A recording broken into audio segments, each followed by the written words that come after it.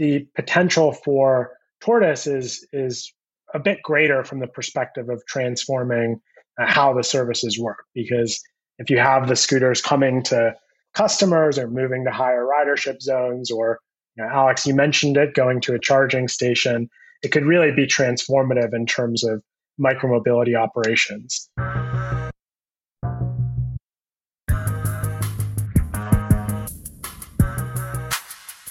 Hello and welcome to the Autonocast. I'm Kirsten Korosek, transportation editor at TechCrunch.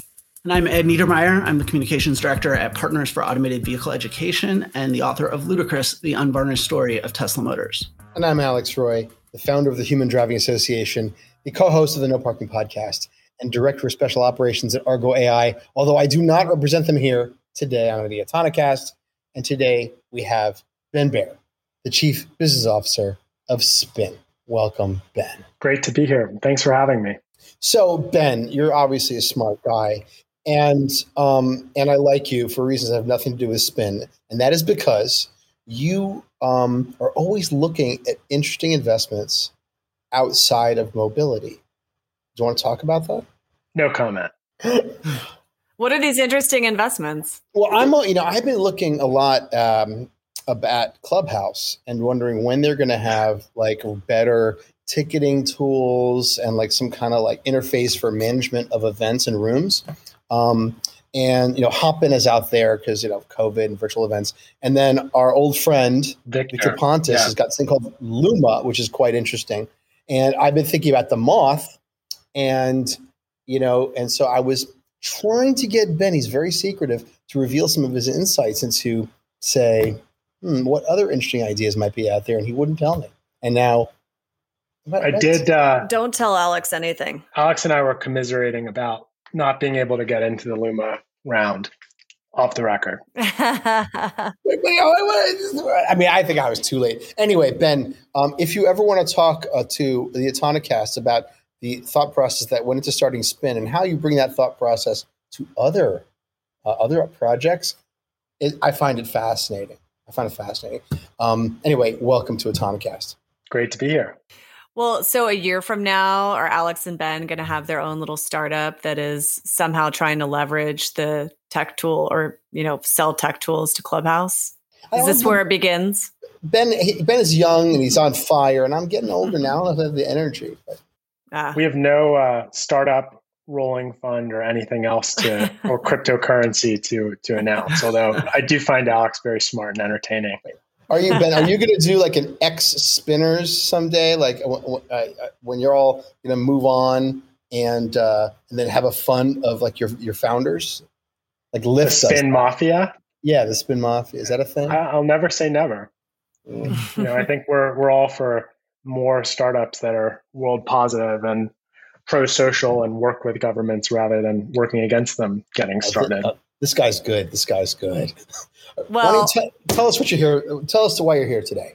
Well, he's here because we invited him here. Yeah, but he's got some cool stuff going on. Ben? Well, he does, but I actually have a question. All right, I'll stop now. Okay. Yeah. People know that I like him. So. Well, it's related to, I think, what we want to talk about.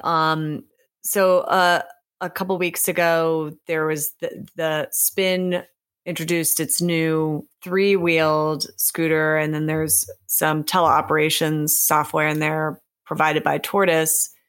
And then the scooter was through a partnership with Segway. Is that right, Ben? Yeah, so this was a really exciting announcement about a 3-way partnership that we've been working on for more than a year. So we announced an exclusive partnership with Tortoise to provide teleoperations for the Segway scooter, which 3-wheeled scooter. We're calling it the Spin S200. And basically, we'll be able to, initially have the scooters repark themselves and rebalance within a matter of a few blocks. And then later on this year, actually have the scooter come to the customer. So almost like ride hailing for scooters. So you could be, wanting a scooter to be out in front of your house at 8 a.m. On every morning when you go to work, and it'll be there. And so really excited about the reliability and the additional accessibility that teleoperated scooters can bring to the market. and really excited for us to be first on it and have a period of time that will allow us to iterate on it and really figure it out, because there is a lot to figure out with this. So Like it was what? interesting. I want to hear what there is to figure out. I did want to just briefly comment that when I was talking to Dimitri, who's the co-founder and CEO of Tortoise, we were talking a lot about the tech, and he was like, actually, I think that the most innovative thing is the 3 wheels, and no one's really paying attention to that, and it really unlocks the accessibility piece of it beyond a demographic of younger 20-somethings who feel comfortable balancing on 2 small wheels. And I'm wondering what else there is. You mentioned there's a lot to figure out, if that's a piece of it, and what else is there? Yeah. So when I told my dad about this, he's 71, he said, I might actually get on one of these things. So that's certainly something that we're hopeful, is that, older riders, women, a lot of folks who haven't jumped right on the 2-wheel form factor will feel more comfortable with this form factor because it's more stable. So that's a big piece of it. In terms of the vehicle, I think a big question on the vehicle is, A, is it more appealing to those different demographics that we think it will be? B, is it appealing to the general scooter rider? As we all remember, scooters took the world by storm and really exploded because people were literally voting with their feet. How will they react to this form factor? And then on the teleoperations piece, we were really frankly surprised that so many cities were open-minded to this. So we had about 14 cities that Tortoise had talked to and we checked in with that were open to launching teleoperations this year. We decided to go with Boise for the initial pilot. And the things we're looking to learn there are, frankly, how do pedestrians as well as riders react when there are zombie scooters going around at 3 to 5 miles an hour? And what's the impact going to be on both the demand side and the cost side? So there was an MIT study that was done, and it was theoretical, but it basically estimated that you could see up to 10 times as many trips from the same number of micromobility devices if the vehicles were able to move themselves short distances from low ridership zones to high ridership zones. We want to figure out if that's true. And then, how many more trips are out there? If you look broadly at micromobility, about 1% of trips in the US are coming from alternative transportation. It's better than that in Europe. How much can that increase if a scooter can be out in front of your house or out in front of your bus stop every single day? And does that make shared scooters as reliable as a car or a personally owned device, but with the benefits and flexibility that shared fleets bring you? Can we go back to this thing about the zombie scooters? Have you done field testing where you send one or more zombie scooters past a crowd of people who don't know they're coming? We have done field testing where we are evaluating the technology and people have seen them. So I don't know if that counts. And generally, no one's kicked them over or punched them. And people have said things like, that seems like the future. So that's certainly what we're hoping. I think one sort of analog that has gotten a bit of exposure out there in the world already is these delivery robots, these sidewalk delivery robots. And so, optically, it's somewhat similar. But this is the first time in Boise, if you're in Boise later this year, it's the first time you'll see scooters actually driving by you down the bike lane or the sidewalk. Is there research on vandalism of delivery bots like Starships? Because I can't lie, when I see them, I want to kick them. Oh, I haven't seen any research on it. We have talked to a few folks from the delivery robot companies, and what they've told us is similar to what we learned introducing scooters and bikes into the fold, is that there is this sort of initial period when you launch where people are still getting used to them and they're new, and they don't blend into the landscape yet, and there's a bit more vandalism in those early stages, but then that dissipates over time. So now people are used to, in Boise, for example, seeing scooters that are, optically moving themselves, even though they're being remotely operated, are going to be new. And so maybe there will be a period where there's a bit of vandalism early on, but we're hopeful, since they've already seen scooters, that will be mitigated. What struck me about this announcement, and others by other companies actually, is the amount of tech that's going into these scooters. And while I know that there is a focus on making them more reliable and lasting long, I would like to explore this idea of the balance and striking that balance between what is too much tech into it and a device that is going to carry people around and will have a limited lifespan. And is it worth the investment in order to potentially, but not necessarily definitively, attract other, more customers? And did you have any of those conversations early on? Like, is this necessary? Do we need all this tech in this? What about a more simple device that's 3 wheels that is more analog as a result? And, was there ever pushback in that conversation? Yeah, so 2 things on that. One, you'd be surprised, and unfortunately I can't give specific numbers, but you'd be surprised how little cost this actually adds. There's no LiDAR, right? It's more like sort of a cell phone on wheels. The devices already had IoTs and other sensors on them. This adds, front and rear facing low latency cameras. It plugs into the existing IoT technology that we had. So the cost that's added is not as much as you might think.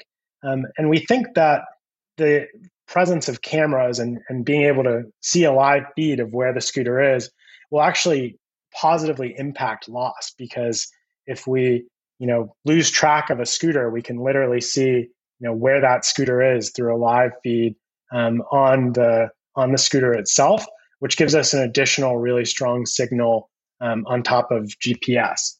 Are those losses what you just said made a ton of sense about cameras mitigating losses, right? You think of like a Tesla too. I mean, right? Like the driver assistance features are enabled by a camera that also allows them to do a sentry mode kind of a thing, right? Is that are losses from whether vandalism or people putting things into inaccessible places or what have you? Is that I know that was sort of along with the meteoric sort of boom in 2018 of scooters. That was part of the narrative as well. I'm wondering, is that something that has gone away with the with the novelty essentially? Is that still a major issue? Sort of where are we with that whole kind of aspect of this? Yeah, so we've made tremendous progress on that front, really across all of our markets. You see some companies saying that they have 2-year lifespans on devices that they just rolled out last month. I'm not quite sure how they calculate those exactly. But we see that the scooters are lasting an entire season or more at this point, really to the point of obsolescence in terms of staying competitive with the market. I think the biggest drivers of that, in addition to people getting used to seeing them, is that they're now made for the shared use case. So these are industrial vehicle grade use cases. What was happening early on is that there were actually theft rings that were taking these scooters and recalibrating them to be equivalent to consumer models, which could then be resold because they were consumer models in the early days actually on the street. And now these are purpose-built vehicle grade shared fleets that are out there. Yeah. I also wanted to get back. You said really early on, you mentioned sort of the importance of actually, it might have even been before we started recording. You were talking about sort of the importance of companies, having a good relationship with the governments whose cities that they operate in. And I think that has clearly the history of micromobility so far has shown sort of how those different approaches could potentially have very different outcomes. I'm wondering, because I know, like, for example, in Portland, Oregon, where I live, the city has rules around sort of where you locate scooters and micromobility devices as part of their program, sort of regulating the space and to ensure really that, for example, low income neighborhoods are being well served by them. Is that I'm curious, just specifically in Boise, where you're starting out, is that a factor in that deployment where you have sort of that kind of policy and you're having to use this new technology to comply with that? And if not there, then maybe is that how does that sort of fit in with this step that you're taking? So the Boise pilot is going to be specifically in the urban core, but we are very excited about this as a vehicle to expand accessibility to additional neighborhoods in a couple ways. One, the three-wheeled device is more stable. You can more easily put a seat on it. And so you can have this more accessible vehicle come to folks, even though you might not have a huge fleet of them out on the street. Two, there's an opportunity to really serve less dense neighborhoods potentially with this. So, it's not the dense urban or campus core where you're going to have hundreds of thousands of scooters and where the walk score and the bike score is really high and where it's just sort of a no-brainer for these services. But maybe as you get out into these suburbs and exurbs, you can have fewer devices serving people and making it still a reliable way to get around. Makes sense. Are you in general seeing more or less of, because again, I know, the way sort of the scooter boom sort of hit a lot of cities, a lot of this regulatory stuff was, in some ways just sort of, it was a reaction to that, right? And particularly the sudden and kind of intense nature of that. Is that also something that, our cities that you're working with, are they continuing to sort of move in that direction of more regulation? Has that kind of also backed off a little bit as this has, it's no longer the kind of thing where you have every day another company showing up and just dumping tons and tons of scooters on their streets? Yeah. So from the early days at Spin, we announced a partnership promise to never launch without permission. We really stuck with it from the beginning. I think a lot of the early companies that had sort of had Uber, sorry, Freudian slip, had Uber personnel coming in, had a different approach because in ride sharing, the cities didn't really have the right to regulate in the same way. You had individuals who owned their own cars driving around versus companies putting devices out sitting in the public right of way. So the cities, almost like they had an abusive former relationship, really wanted to bounce back and find a way to make this time different. And I think our timing was really good there. And it's continued to move in that direction. So in 2018, I think 38% of Spin's markets were either exclusive or limited vendor. Presently, that's 62%. So every city is basically wanting to move in this direction of what is the ideal sort of public-private partnership with fewer or one vendors look like that's going to serve their community for the long term. A couple specific examples. So Providence started out as completely open season, was rogue launched by multiple companies. In late 2019, the city moved to a 2-company permit with us and one other player. And then we're now moving to an exclusive relationship with the city, which will include additional investment in Spin Hub charging stations, mobility as a service, tighter integration with the city's transit system. Another system that is exclusive that we're going to be launching in April is in Pittsburgh, where we've collaborated with Zipcar, Waze, Transit App, the Pittsburgh Public Transit system, the Pittsburgh Bike Share system, all on a collaborative approach to bringing micromobility to the fold, along with all these other non-car forms of transportation. Because it needs to be as easy to take a non-car form of transportation as it is to leave your house every day and turn the key to your car, which is going to work 99% of the time. Unfortunately, it's not great for the environment if everyone's driving cars everywhere for these trips. And it's not accessible to most people. I think the average selling price for new vehicles last year was $40,000. So, while that's good for the mothership, that's not going to be good for all people who we're trying to serve. I have a question for you about this exclusivity. It's clearly beneficial to Spin to lock in exclusive deals, and I could see why it would be great for city management. But just fundamentally, is that the best for the public? I mean, isn't it potentially better to have multiple different vendors within a city to encourage competition and sort of the more capitalist idea of, the best services, end up being used the most, and the public pushes for everyone to companies to operate in a certain way. What's your perspective on that? Every city should be exclusive to Spin. No, I'm just kidding. I think what we're seeing is that medium and small size cities and then universities are leaning into more exclusive relationships because it gives them the leverage to ask for more from a partner in terms of how the system is fitting into the overall transit ecosystem. I think larger cities like a San Francisco or a DC or a Paris or a London are going to have more of the sort of 3 to 5 vendor setups moving forward. And that does give a bit more optionality to customers and a bit more coverage, but it's not this free-for-all that you see in places like Austin or LA or in Berlin, where there's no ability to have city permits at this point, where nobody is really having their needs met. The operators aren't able to make money. There's no path to profitability, and the cities don't get a reliable system that the customer can use one or a few apps to access. Austin is an interesting case because I think that what South by was that when there was this amazing transition that occurred, I think it was 2019, I want to say, where the year before was like a lot of e-bikes. And then in 2019, it seemed like scooters kind of took over and they were everywhere. And we were riding them a lot, of course.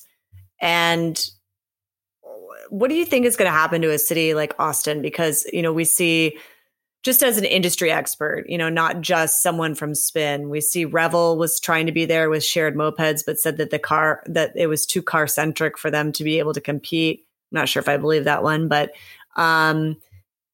you see them struggle with congestion, but then there's all this interest because of the tech world of all these different sort of mobility options. What do you think is going to happen to a city like Austin? Austin has struggled to implement regulations that limit the number of vendors, at least in our space, which I think has made it challenging for almost everybody. I think the other element to Austin is that a lot of the traffic is in a very small area downtown, and then this other area out by the University of Texas. And so it's very concentrated, and you don't have regulations that really organize the micromobility devices in a reasonable way. And so it hasn't worked out well for us as a market, even though you would think it would be great in terms of the demographics and how the city is set up and how tech forward the city is. So that's interesting that you say that. So do you see that as Austin as like an odd outlier, or more of a similar, like an archetype for US cities in general? Are you running into more cities that are like Austin that from far away seem like the perfect fit, but then once you get in there, realize that the design, the car culture, it's various reasons, there just is a difficult market to break into? Yeah, so Austin is an outlier in terms of cities that we've observed. I think if you look in Europe, there's more cities like in Germany specifically that have sort of an Austin vibe to them just because they're not able to implement limited vendor regulations. But like I mentioned earlier, across the board, we now see more than 60% of cities at limited vendor or exclusive. And every city wants to move in that direction because they want these things to be a form of transportation and not a nuisance. Another thing that I'd mention that's pretty interesting that we recently announced is called Spin Insight. It's powered by an exclusive partnership with a startup called Drover. And basically what that does is utilizes a front-facing camera along with machine learning to identify in real time whether the scooter is on the sidewalk, whether it's in a bike lane, whether it's on the street. And we can provide real-time feedback to the rider, as well as providing feedback to cities on where people are riding these things that there might not be safe infrastructure. Because oftentimes the nuisance riding from a city perspective, when someone might go on a sidewalk, is because there's no other alternative and people don't feel safe riding on the street. So infrastructure really is the big answer long-term, along with strong regulations that limit the number of vendors and help the city organize the system in a way that best meets its needs. So are you going to automate the rebalancing or is there like a central command and control that is going to make the decisions like every day on a daily basis based on like variable factors? Yeah, so we have a algorithm that basically tells us where the best place is to put a scooter in the morning. So that's a big factor, and I assume every company has a similar algorithm that they work on. That's a big factor in terms of maximizing utilization today.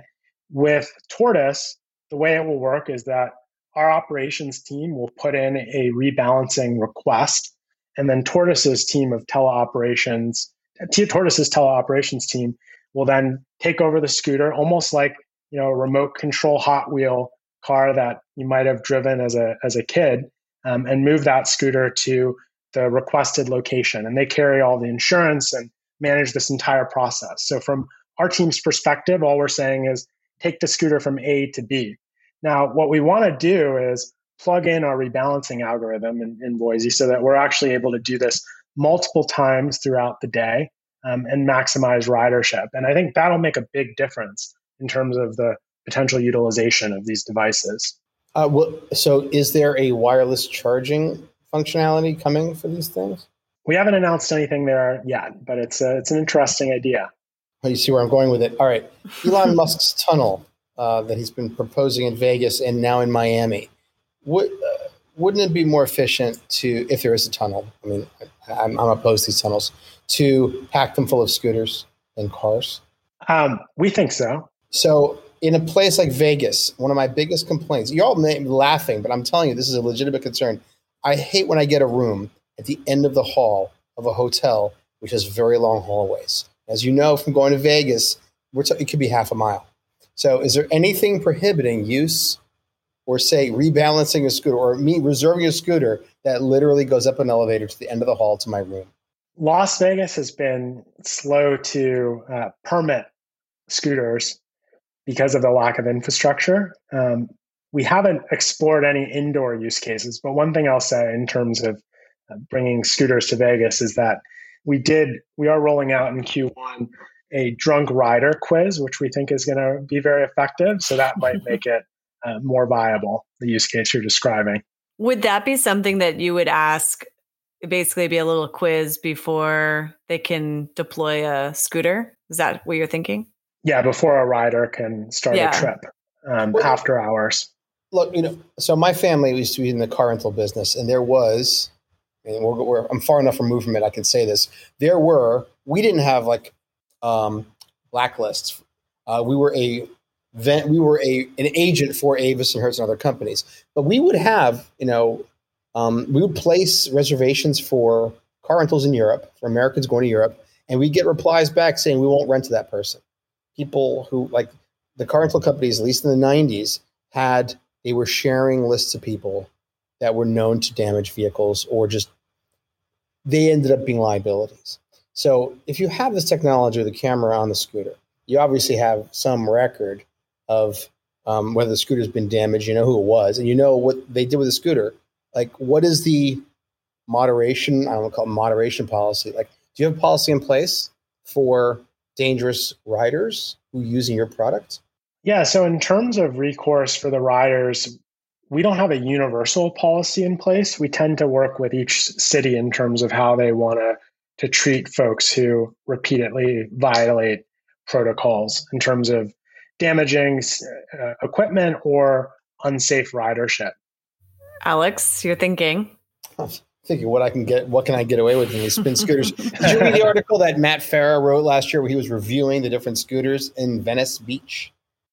I didn't see that one. And I forget what the outcome was, but he was basically saying some of these scooters have better brakes than others, and some have speed limits that are different from others.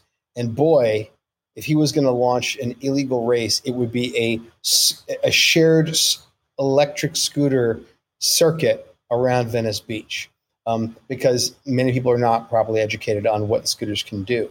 I guess my question was more like, are you independent of a city or police department monitoring what the riders are doing? If you become aware that your riders are doing irresponsible things, using your cameras, are you going to ban them preemptively? Yeah, I mean, we would. I think we want this to be something that everyone can use, but if people abuse the privilege, then we can't let the entire system go down because of irresponsible riders. Another thing I'd mention is in the industry, there is a bit of a tension between safety and fun. Rad Power just raised a huge round. I think talked to some folks from their company, and one of the things you'll notice is that for the price point, their bikes are really fast and really fun, and they optimize for making it as fast and fun as possible. Yeah. We have consciously moved away from that, but we don't want it to be too slow so that people don't use it, because then other companies will lean in the other direction. One thing that we're implementing in some cities is actually slow speed initially when you start out, and then as you prove that you're a safe rider after the first couple rides, higher speeds are unlocked.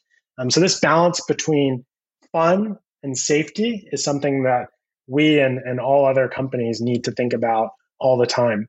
That's probably something they should do with new cars, given the quality of driving. No, seriously, I can't believe I'm saying this, but there should absolutely be, like in Europe, when you get your driver's license, in France for many years, maybe I don't know if it's the policy anymore, you were limited on a young person's permit to 90 kilometers an hour, and you had to put a sticker on the back of the car so other people knew what speed you were allowed to drive safely. That's a good thing. A good thing. I'm very surprised that you're endorsing that, actually, as the member or the founder of the Human Driving Association. Here's the thing. The majority of people will never go to the lengths necessary to learn how to ride or drive safely. They're just not going to do it. Like, they go on instinct and that's the end of it. And how do you think this would have affected your Cannonball run if this were in place? It wouldn't have had any effect at all, because determined people who are really determined, will hire someone or learn the skills to hack code or whatever, a system, to do whatever they want. But the vast overwhelming majority of people are, I think, well-intentioned, and they just want to go home to their families. And now I'm one of them. So, why would I have the average person, they just want to go home safe. So why not give them the tools to do so? And then the lunatic, like I used to be, they're going to break the rules anyway. And so for that, we have law enforcement. So Kirsten, I know, has a really good question, but I want to get one in before she gets to it, because I just would love to kind of get a better sense. I'm trying to imagine, like I've ridden scooters before. I've used ADAS in cars, advanced driver assistance. I think I've actually seen Ed even crash a scooter before. I think you have. In fact, I know you have. Under heroic circumstances, but that's all we're going to say about that, right, Kirsten? Yep. What is that user experience like, right? This is not like, any other company going into, like an automaker going into ADAS, where it's been around and there's sort of a template. And in fact, it's sort of increasingly, certain functions have been increasingly standardized.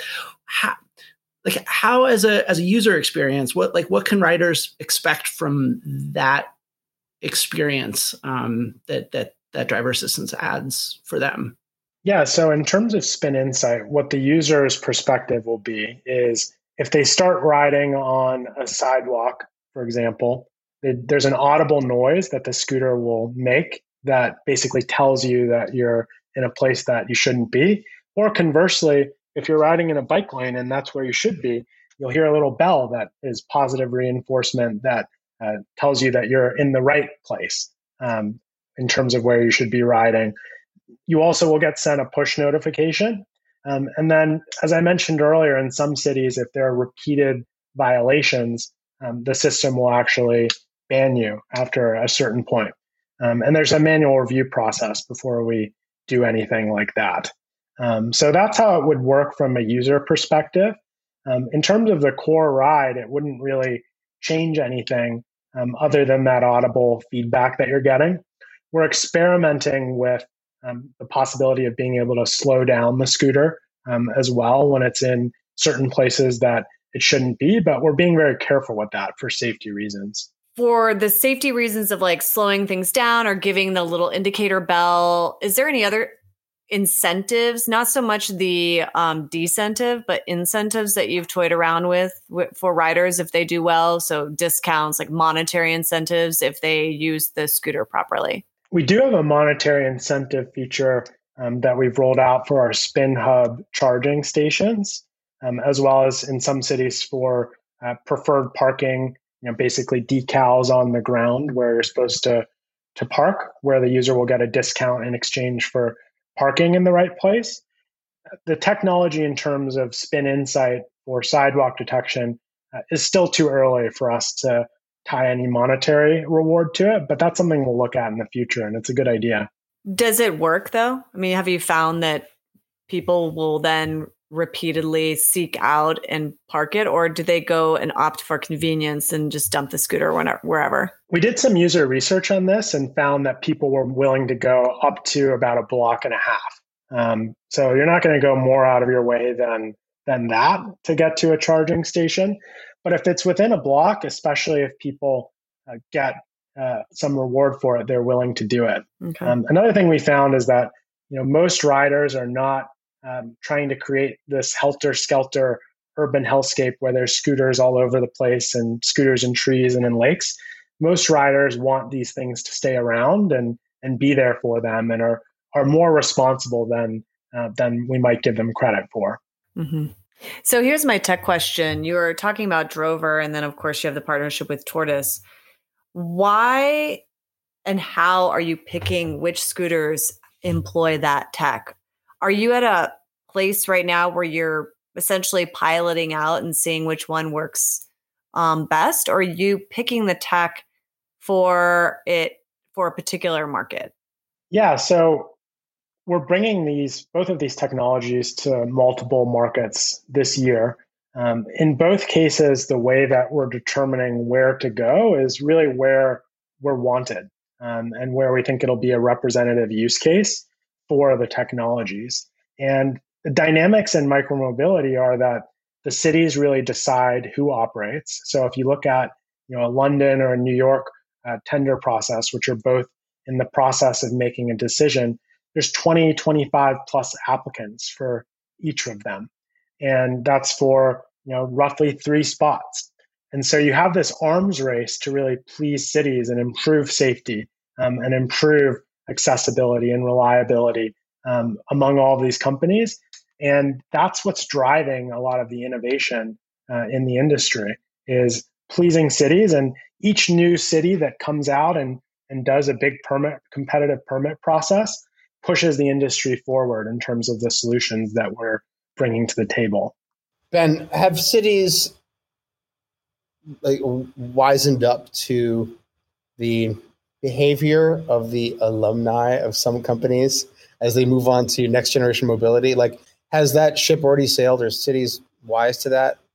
Yeah, they definitely are. We're seeing some cities like Chicago include past behavior in permit applications. So for example, not just have you messed up in Chicago, but have you messed up anywhere in the US, and then held that against companies. And so that's something that we've seen increasing adoption of. Now every company in the space is basically telling the Spin story about being a good partner, but they can't really change what they did in the past from our perspective. I want to get into the how cities pick based on the tech.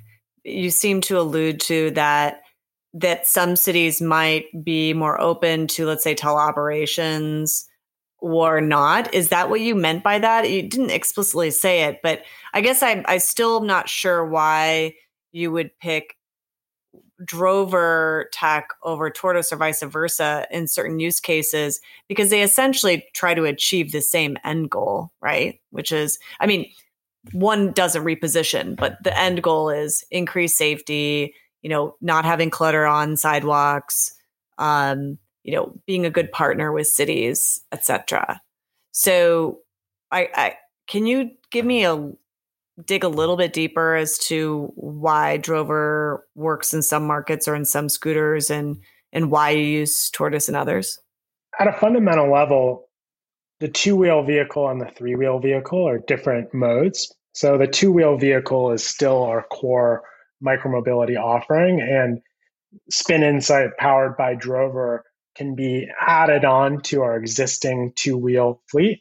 whereas the three-wheeled scooter is a completely new mode. Right. And we need to see how riders react to it.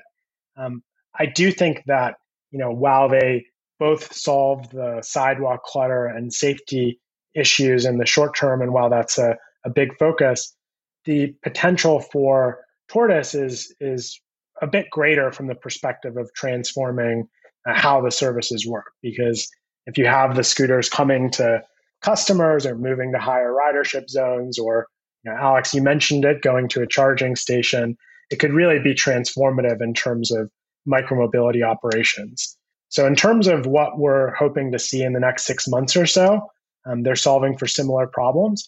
In terms of the long-term potential, scooters moving around via remote operations has more upside, I'd say. Do you have any early indications at all because the Boise pilot just started, so this might be a little too early. I assume that the fleet will always be a mix of two-wheel and three-wheel, but I'm wondering if you're seeing any early indications that would actually maybe be surprising and that would encourage you to shift more of the fleet towards three wheels, not just because of the accessibility issue, but because of these other applications using the teleoperations and sort of being able to expand and use the tech to, deliver a scooter to a user, for example. Yeah, so the pilot's launching in the spring in Boise, and initially it will be a mixed fleet. So we'll basically be adding a couple hundred incremental three-wheeled devices to our existing fleet of two-wheeled vehicles. And our thesis going in, and our thesis throughout, has always been that different modes appeal to different folks. So e-bikes are something we're also going to be piloting in the coming year, two-wheeled scooters, three-wheeled scooters. All of these things we think are good for different use cases and different types of users within the sort of purview of the last mile to 5 miles, which is really where Spin is focused as a company. If it's an absolute grand slam home run and it completely transforms the entire operational calculus, then it's something that we're going to have to look at. And maybe that's a world where you get retractable training wheels coming out of the two-wheeled devices so that they can be driven around as well. But we're open-minded. I don't think we have a strong view going in. What does sort of the future? You mentioned that the vehicles have become a lot more reliable, durable. There's been a lot of improvement there. Obviously you've got the remote teleop, you've got driver assistance, all these things going on. But sort of is the sort of direction that the product, the hardware is going, is it pretty much sorted in terms of like form factor and just sort of the general, scooter part itself, and that it's sort of, it's going to be ADAS and sensors and operations related things, or, do you think there will be more sort of experimentation with form factors or designs, or just kind of what direction, like what are the priorities that are shaping sort of future product development? He's not going to tell you that. The cities are playing a big role here as well. And so cities are very interested in multi-modality. And so the form factors that you're seeing the most prominence are the two-wheeled scooter, which is a very strong device with really strong rider uptake at this point and works pretty well and has come a long way, as we mentioned earlier. The e-bike, and I think one thing you'll see on e-bikes increasingly is Class 2 e-bikes with a throttle. I think most e-bikes that have been out there so far have been Class 1 pedal assist, which works well, but Class 2 brings a whole new group of riders on. And then e-mopeds are increasing in popularity, especially in Europe as well, which is a slightly different use case, longer trip, but a little scarier and a little bit less accessible for a lot of riders, which is why we haven't been as laser focused on it. We're very focused on the bike lane right now. In terms of the three-wheeled device, we're not aware of it having been rolled out anywhere else, but very curious to see how riders react to it. And we think it's going to be more appealing to a more diverse group of riders, and especially to an older population less comfortable with hopping on the two-wheeled device. In terms of whether you'll see dockless electric roller skates or skateboards or anything else. I think I wouldn't expect to see a ton of that in the next year, but I wouldn't rule it out because no one was talking about kick razor scooters before they came onto the scene, and then they were everywhere. I think pods are another thing that you've seen some conversation about, and I know Lime had floated in the early days. We're not leaning into that super hard, but obviously for the cold weather and rainy weather, what's the right micromobility vehicle? It's an interesting idea. So actually that brings me to another, where are you in terms of, is micromobility just a seasonal business now? Obviously there's seasonality in every business, right? But how important is weather become, is it becoming sort of more of a factor in your business or less? And you sort of hinted at the potential of pods or potentially form factors that might be all weather capable. How important is weather to your business? The reality is today it is a fairly seasonal business. And I think every operator, if they're being honest, will tell you that that's the case. However, if there's good infrastructure in place, like you see in Europe, you go over to Germany and there's people, or Amsterdam, there's people biking in the snow and in the rain because they don't have to deal with cars on their way to work or the grocery store. And so we think if there's more and better infrastructure, it'll mitigate that seasonality somewhat, but you're not going to get everybody out of cars or out of a enclosed vehicle during the rain and snow, and we don't really expect to. I think on the infrastructure side in the US, it's really exciting to see all the talk and an increasing amount of action coming out of the new administration about the need for complete streets. And that's a factor that can start to push alternative mode share in the direction of what you see in Europe, in the US. And we really need that for these to be more than a novelty in terms of how people get around. Is there do you have any kind of big ideas around infrastructure and how to improve the infrastructure? It's always fascinating to me that in the early days of the auto industry actually led the charge in DC for a gas tax because they knew that infrastructure, right? The better the infrastructure was, the more people would use their product, and that was seen very, very different place than I feel like our political culture is today. So I'm curious to think sort of, do you have an equivalent sort of big idea to that, or a general philosophy? So we've invested in our streets team, which is made up of ex-urban planners from the beginning. And I would say our big idea is not that exciting, but it's supporting the advocates in the cities that have been working on this for years, 100 years, like you mentioned, in cities, with ways to build protected infrastructure faster and cheaper than you could have ever imagined before on the bike lane front. We did a project last year. It's a design competition called the Better Barrier Competition.